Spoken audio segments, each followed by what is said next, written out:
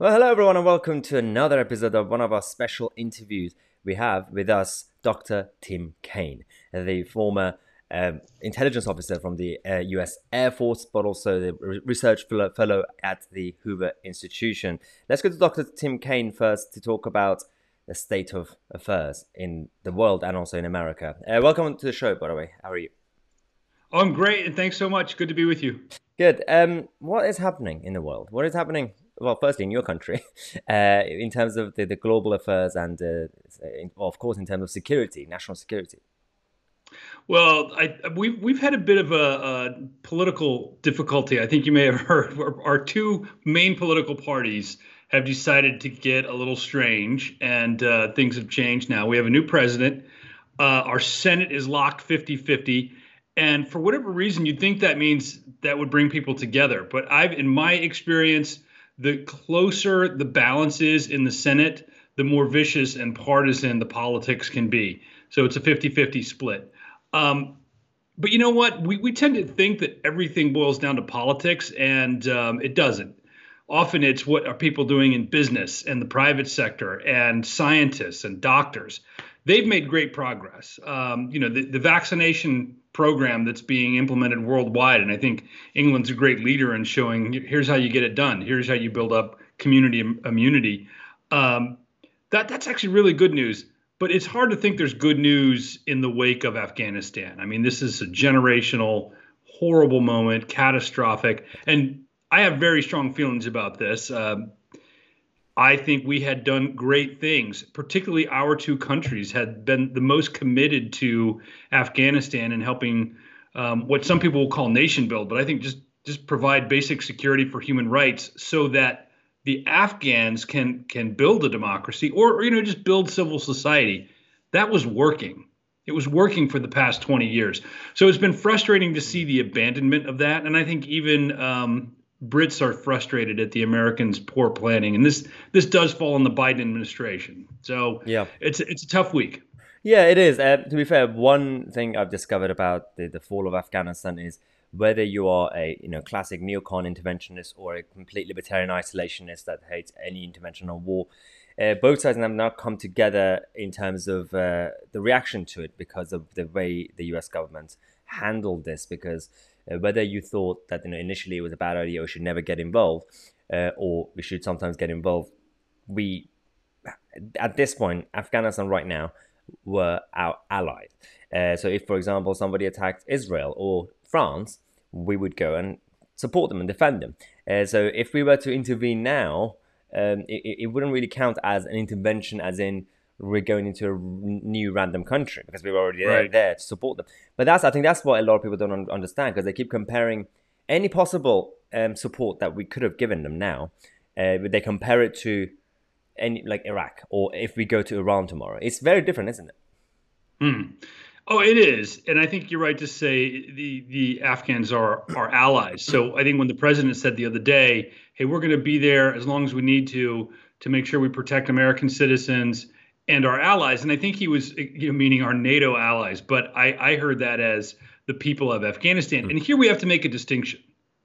I was never in favor of US and UK forces based in these far off provinces fighting the Taliban to support the government of Afghanistan. We're not there for the government of Afghanistan. They are dysfunctional, right? Their president was terrible. We were there for the people of Afghanistan, the women of Afghanistan.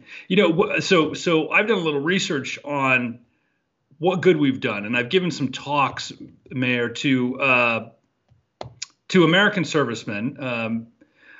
And there's this feeling, there's a worry about PTSD and this shock of, my God, we were there, we sacrificed so much, thousands of lives.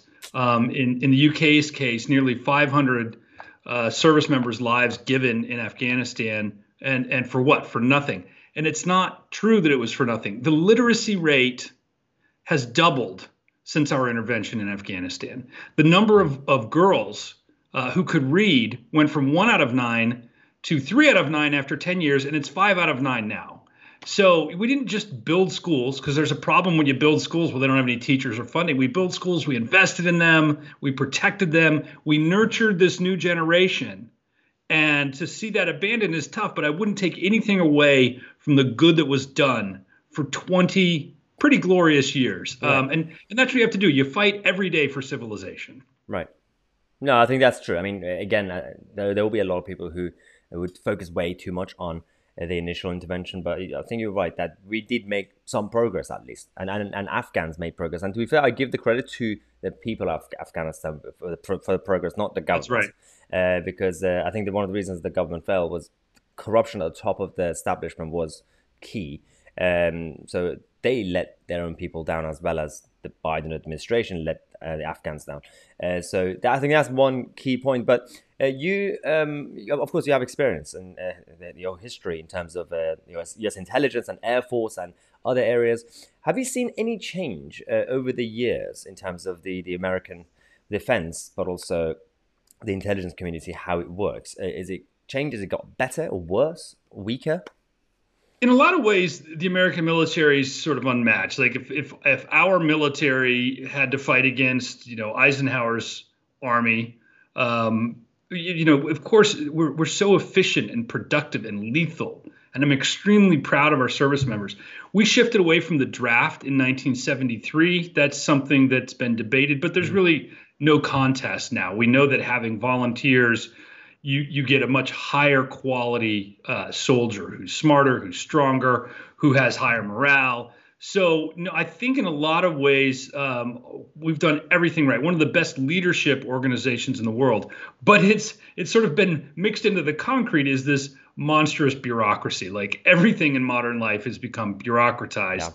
And I think some of the decision making is bureaucratized, and the way we think about things on a strategic level is very bureaucratized. So this idea of nation building, people pretend it's something that's new. This has been around for thousands of years. When one nation or empire conquered another, what did they do? And we actually used to be pretty darn good at it. And I think in the best possible way. So my service experience was I was stationed in Japan, but I was also stationed in Korea. And Korea is not a country we conquered. Korea is a country that was all about defending them from communist aggression. And it wasn't an insta-democracy. It wasn't like, oh, well, let's get them to vote and everything's good. It was corrupt, and it was authoritarian for a while. But we helped nurture a free market and education for boys and girls. And now it's, I think, the 11th largest economy in the world. And it's really the geography of Korea. It should not be that wealthy and prosperous, but it's the Koreans themselves that emerged in all their potential. It's the great success story, I think, of the past century. And to have institutionally forgotten what we knew in 1950 by 2000, so half a century, strategic vision about how to create and help foster a new nation, it's embarrassing, right? And I think there are some people who still get it, but not enough.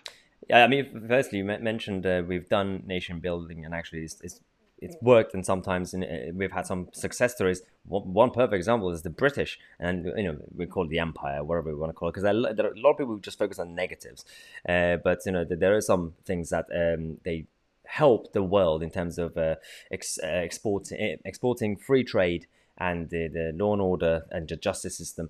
The problem here is that we're talking about a time when all countries were either empires or wanted to be empires. And America is always a success story with all the flaws. Even right now, you have a new book coming up, which is The Immigrant Superpower, which is about, of course, your country. So tell us more about this piece of literature, and what was the purpose behind it? Well, yeah, thanks so much for wanting to talk about this. It's forthcoming from Oxford University Press. I haven't written a lot of books, and so I'm ready to talk about this and have it for sale now. I think Oxford's one of the oldest presses in the world. And some of my friends ask me, like, "Wow, that sounds distinguished. Who else? What other authors do they have?" And it turns out Oxford published the King James Bible for a few centuries. So I said, it's St. Luke, St. John, Tim Kane. It's a pretty good mix of authors. Karl Marx, maybe? Thanks. Listen, it's a story that's trying to remind Americans who are hawks like me that we want Enlightenment values to continue to spread around the world. We've been fighting for those. We believe in these ideas that are, in the Magna Carta and in the Constitution about, individual rights. And we've been really successful here. And we want to fight against authoritarian systems that you find in Moscow and China. Okay.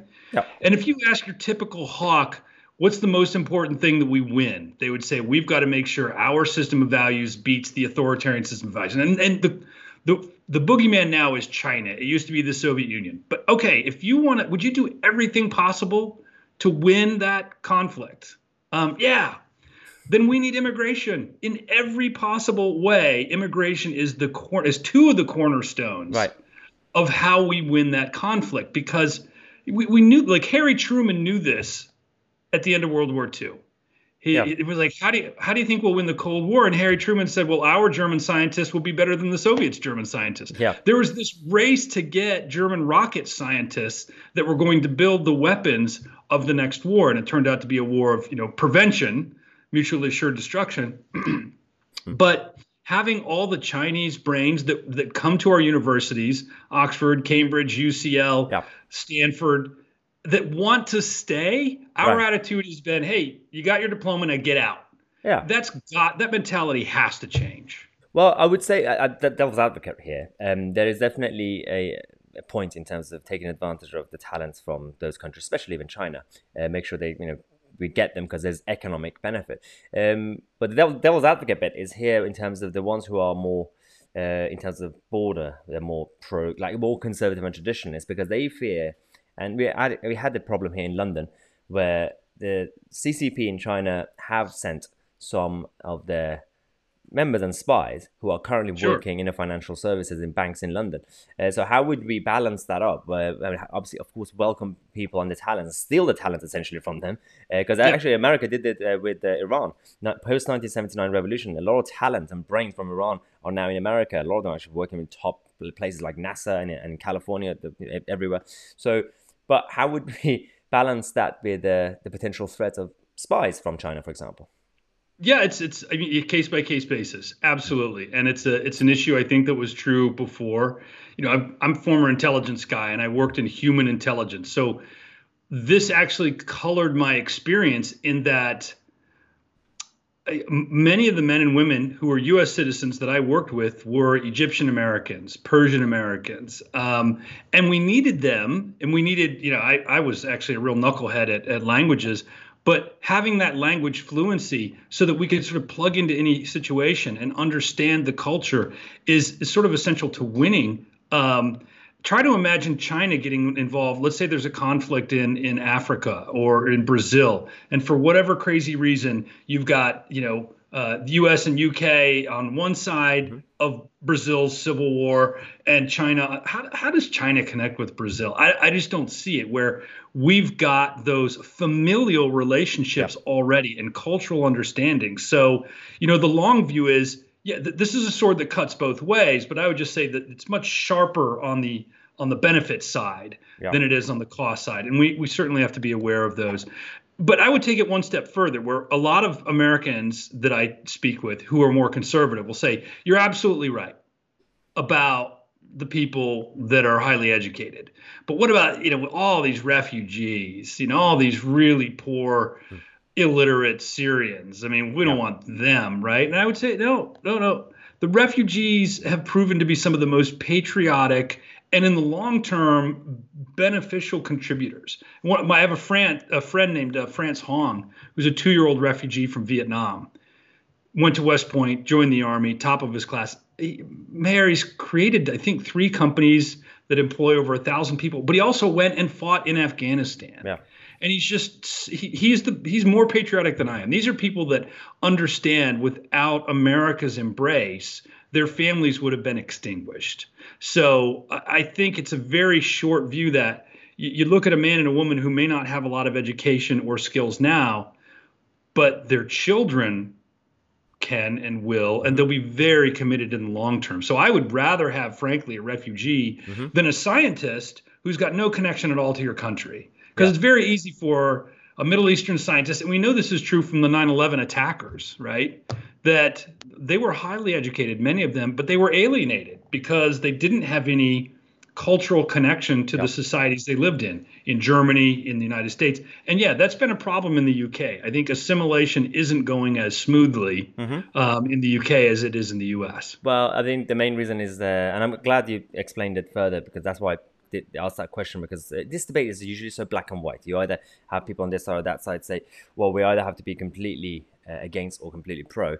And Right. the fact that you said it's case by case, and also the fact that you explain cultural integration is more important. And it's not about skin color or what you look like. It's actually about if you can relate to the new culture, the new nation. And we're having a problem in the UK. One of the reasons is it's now become very difficult to identify what Britishness is, as opposed to Americanism. Because even though, of course, we would say always as a joke as Brits, oh, Americans, you don't really have a culture. Where's the heritage, of course, compared to the Anglo-Saxons. But you have one thing. As a new baby, only a few hundred years, this concept, the identity of Americans, is so open to everyone. So the first wave of migrants, when they get to America, first generation, they can still adapt. Whereas it's very hard for the first generation to adapt to the German culture, or again, even the British culture or the Italian culture. That's the beauty of America, I think. That's you give the opportunity to the first generation to become American if they want to. And that's, I think, one of the reasons the Democrats were so shocked that all the Hispanic voters were going for Trump, even though they were immigrants. And because they were like, because we're already American. That's, that we're American, we're voting for America. Well, and it's something I think that our culture is young and it's vibrant, and it's based on being not rooted in any one ethnicity, which gives us a bit of an advantage. And there are only two kinds of people that think that there is this white supremacy, and one of them are sort of hard right, alt right, whatever you want to call them, old South, Confederacy, but they lost. Yeah. So the only people that are really saying this really matters and we need to build our culture around skin color are the hard left now, the critical race theorists. And we're so lucky that we've got an immigrant community that's saying that's garbage. I don't want my children taught to go into separate rooms and separate classes to identify by skin color. I mean, frankly, any Afghan children that are here that are refugees would be considered white under our ridiculous racial bean counting. And there's no privilege, let's be honest, in being an Afghan refugee today. We need to throw out thinking about skin color into the ash heap of history. Yeah. But what we get right is assimilation into a value set that we should trumpet. And I think when Britain, and maybe Britain's worse at this, you have to tell me, when you're almost embarrassed to say, we're going to have a test, you've got to pass the test or you can't become a citizen. You've got to know this history. I mean, frankly, immigrants to America have to pass a citizenship test.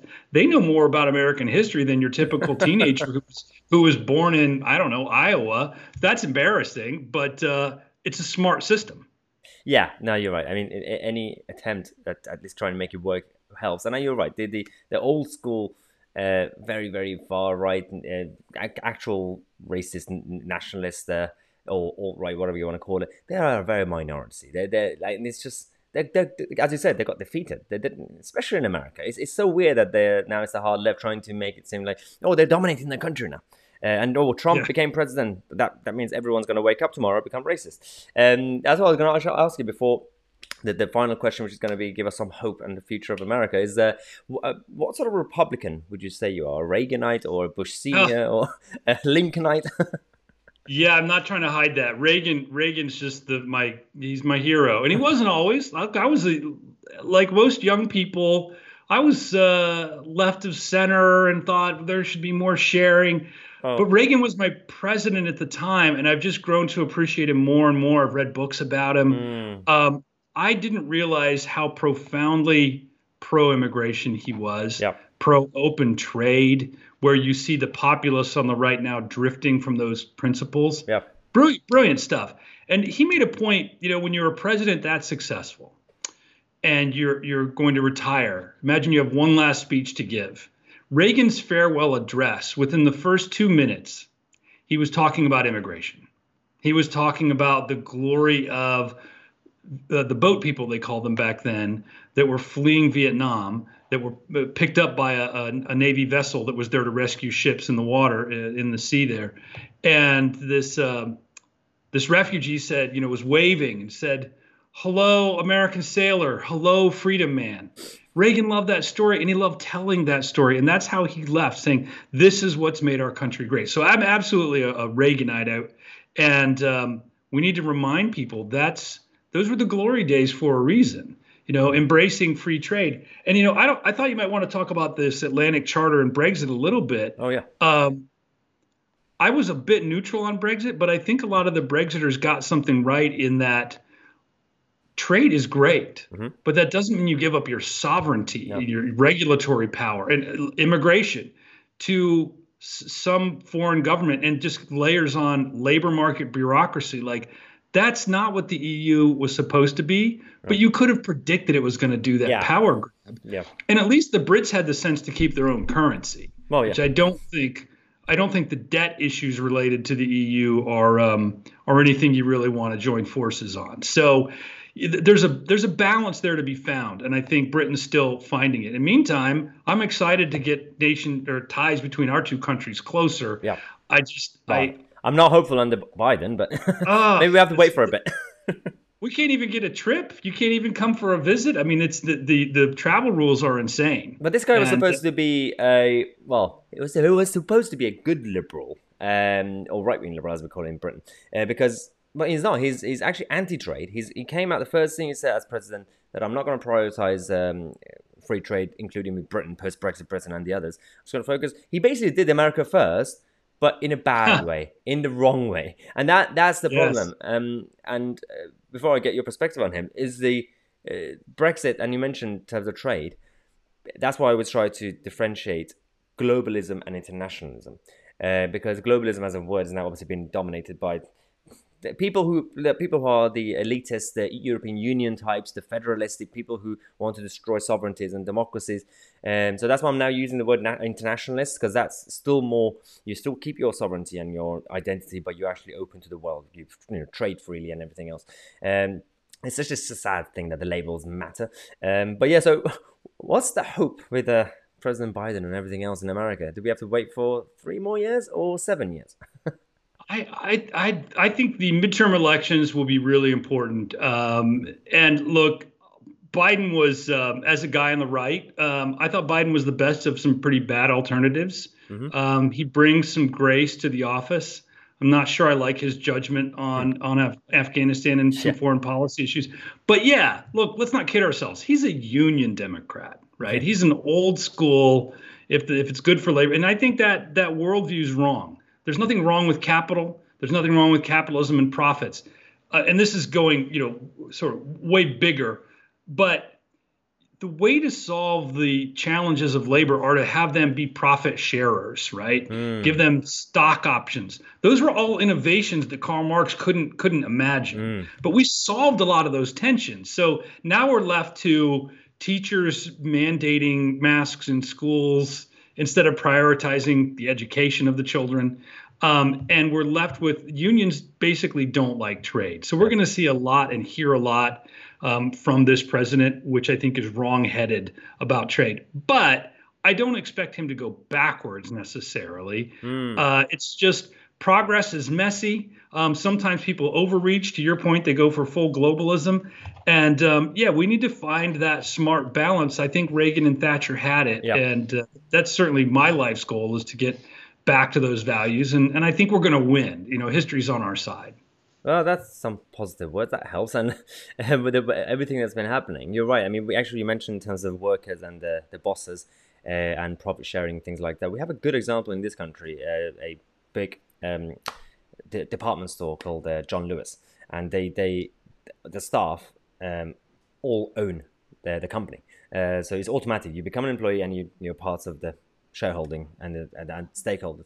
So it's a big partnership, essentially. So that really helps. I'm not saying all companies should have a partnership model, but in a classic limited company that gives the staff the priority for buying share, that really helps. They're famous here, even though we don't have their stores, because of the Christmas commercial that comes out every year. My family and I sat around and watched those as part of a Christmas tradition now, and I think we got hooked by the um, Elton John Yeah. commercial. So yeah, very. I didn't realize they were employee It's a owned though. big Fantastic. partnership. Yeah, yeah. It's quite the model. It's the only, as far as I know, actually, big business like that has that model, and it works for them, and it's really good. And it actually has reduced the financial corruption at the top of the firm. As opposed to some others who still do a lot of stuff. Well, that's just not in a weird way. It's normal. It shouldn't be, Hmm. but corporations try to do a lot of things.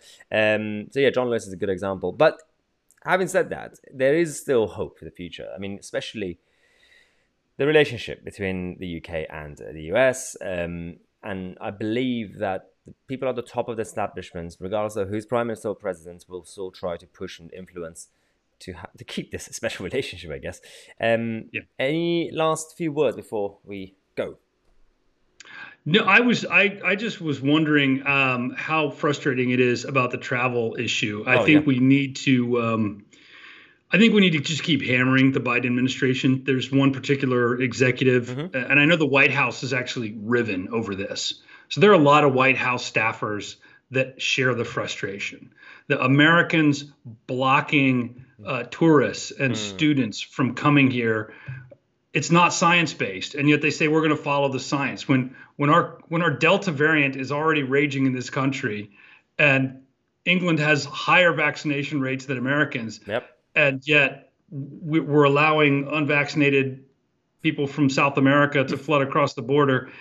I think I don't know what to do. I'm a little frustrated, and I want your suggestions. How do we beat this drum any louder that this is not a science-based policy and it's hurting those relationships that we need to strengthen? Well, it's a good question because it's not just the American government. All governments, or at least the Western democracies, they're all making mistakes, different areas, and well, sometimes they make mistakes, sometimes it's just the wrong move. So in America right now, as you said, one of the issues is the restrictions that you have with travel and everything else. In the UK, we have some other problems with some of the, well, especially over the last 6 to 9 months. Even when we didn't have a national lockdown, we had lockdown through the back door. It was really weird. The issue here is that the people who've been advocating against it and try to be skeptical or scrutinize the government, they're not the right messengers. Mm. They don't have the credibility. So that's why the cause of science, because that's our side. We're trying to say go with data, not date. That's the Hmm. UK thing that we keep saying go with data, not data, because our government keeps pretending saying, well, we're just going to go with the data. We're not going to give any dates, but in reality, they're not going with data. The best way to do it is, I guess, we have to, well, keep fighting back, especially in the media and everywhere else. But unfortunately, we have to let them go through this phase until it's finished, and then it's a whole then force them to learn next time. Again, it's just being very, Yeah. very optimistic, only because it is getting towards the end anyway, so you can't really make a radical change unless Right. some of these governments, including Australia, don't stop and they keep going and going and going. Then you have to do something about it. I don't think street protests are effective. I just think that using, again, platforms, public platforms and media is slightly better. But yeah, my view is we just have to let the West to go through this phase of all the mistakes, and then, especially when it comes to elections, especially when it comes to your next presidential election and our next general elections, to then have the candidates to come up and expose everything that now we know about what happened in 2020 and 2021. And then if those who deserve to go, they will go. Yeah, yeah. Well, your system of governance is a complete mystery to us. I hope you know. So we we know our presidential election is at least 3.5 years away. Yeah, Yours, could be any is it moment. on Tuesday or in 8 years? I don't know. But go with data. I appreciate that. I'm going to try that one out on some friends. Brilliant. Perfect. Well, thanks again so much for coming on the show. I'll obviously put the link to the book when it's all obviously like ready and everything, so that everybody could either order it online or download it. Is it going to be a You can Kindle? pre-order it now. Oh, you Yeah, can do it. the Perfect. immigrant superpower, Yeah. and it's got a lot of great stories about both our countries. And one of the important things that I've emphasized is we don't win our wars without immigrants. We don't win World Hmm. War I without all the immigrants from Italy and Spain and Eastern Europe, but we don't win the Civil War without all the British immigrants that were still coming in so heavily. So, we thank you for that. Brilliant. That's a very, very good sentence to end this show. Thanks again for coming to the show, and hopefully we'll see you in London. All right. Sounds great. Take care, Mayor.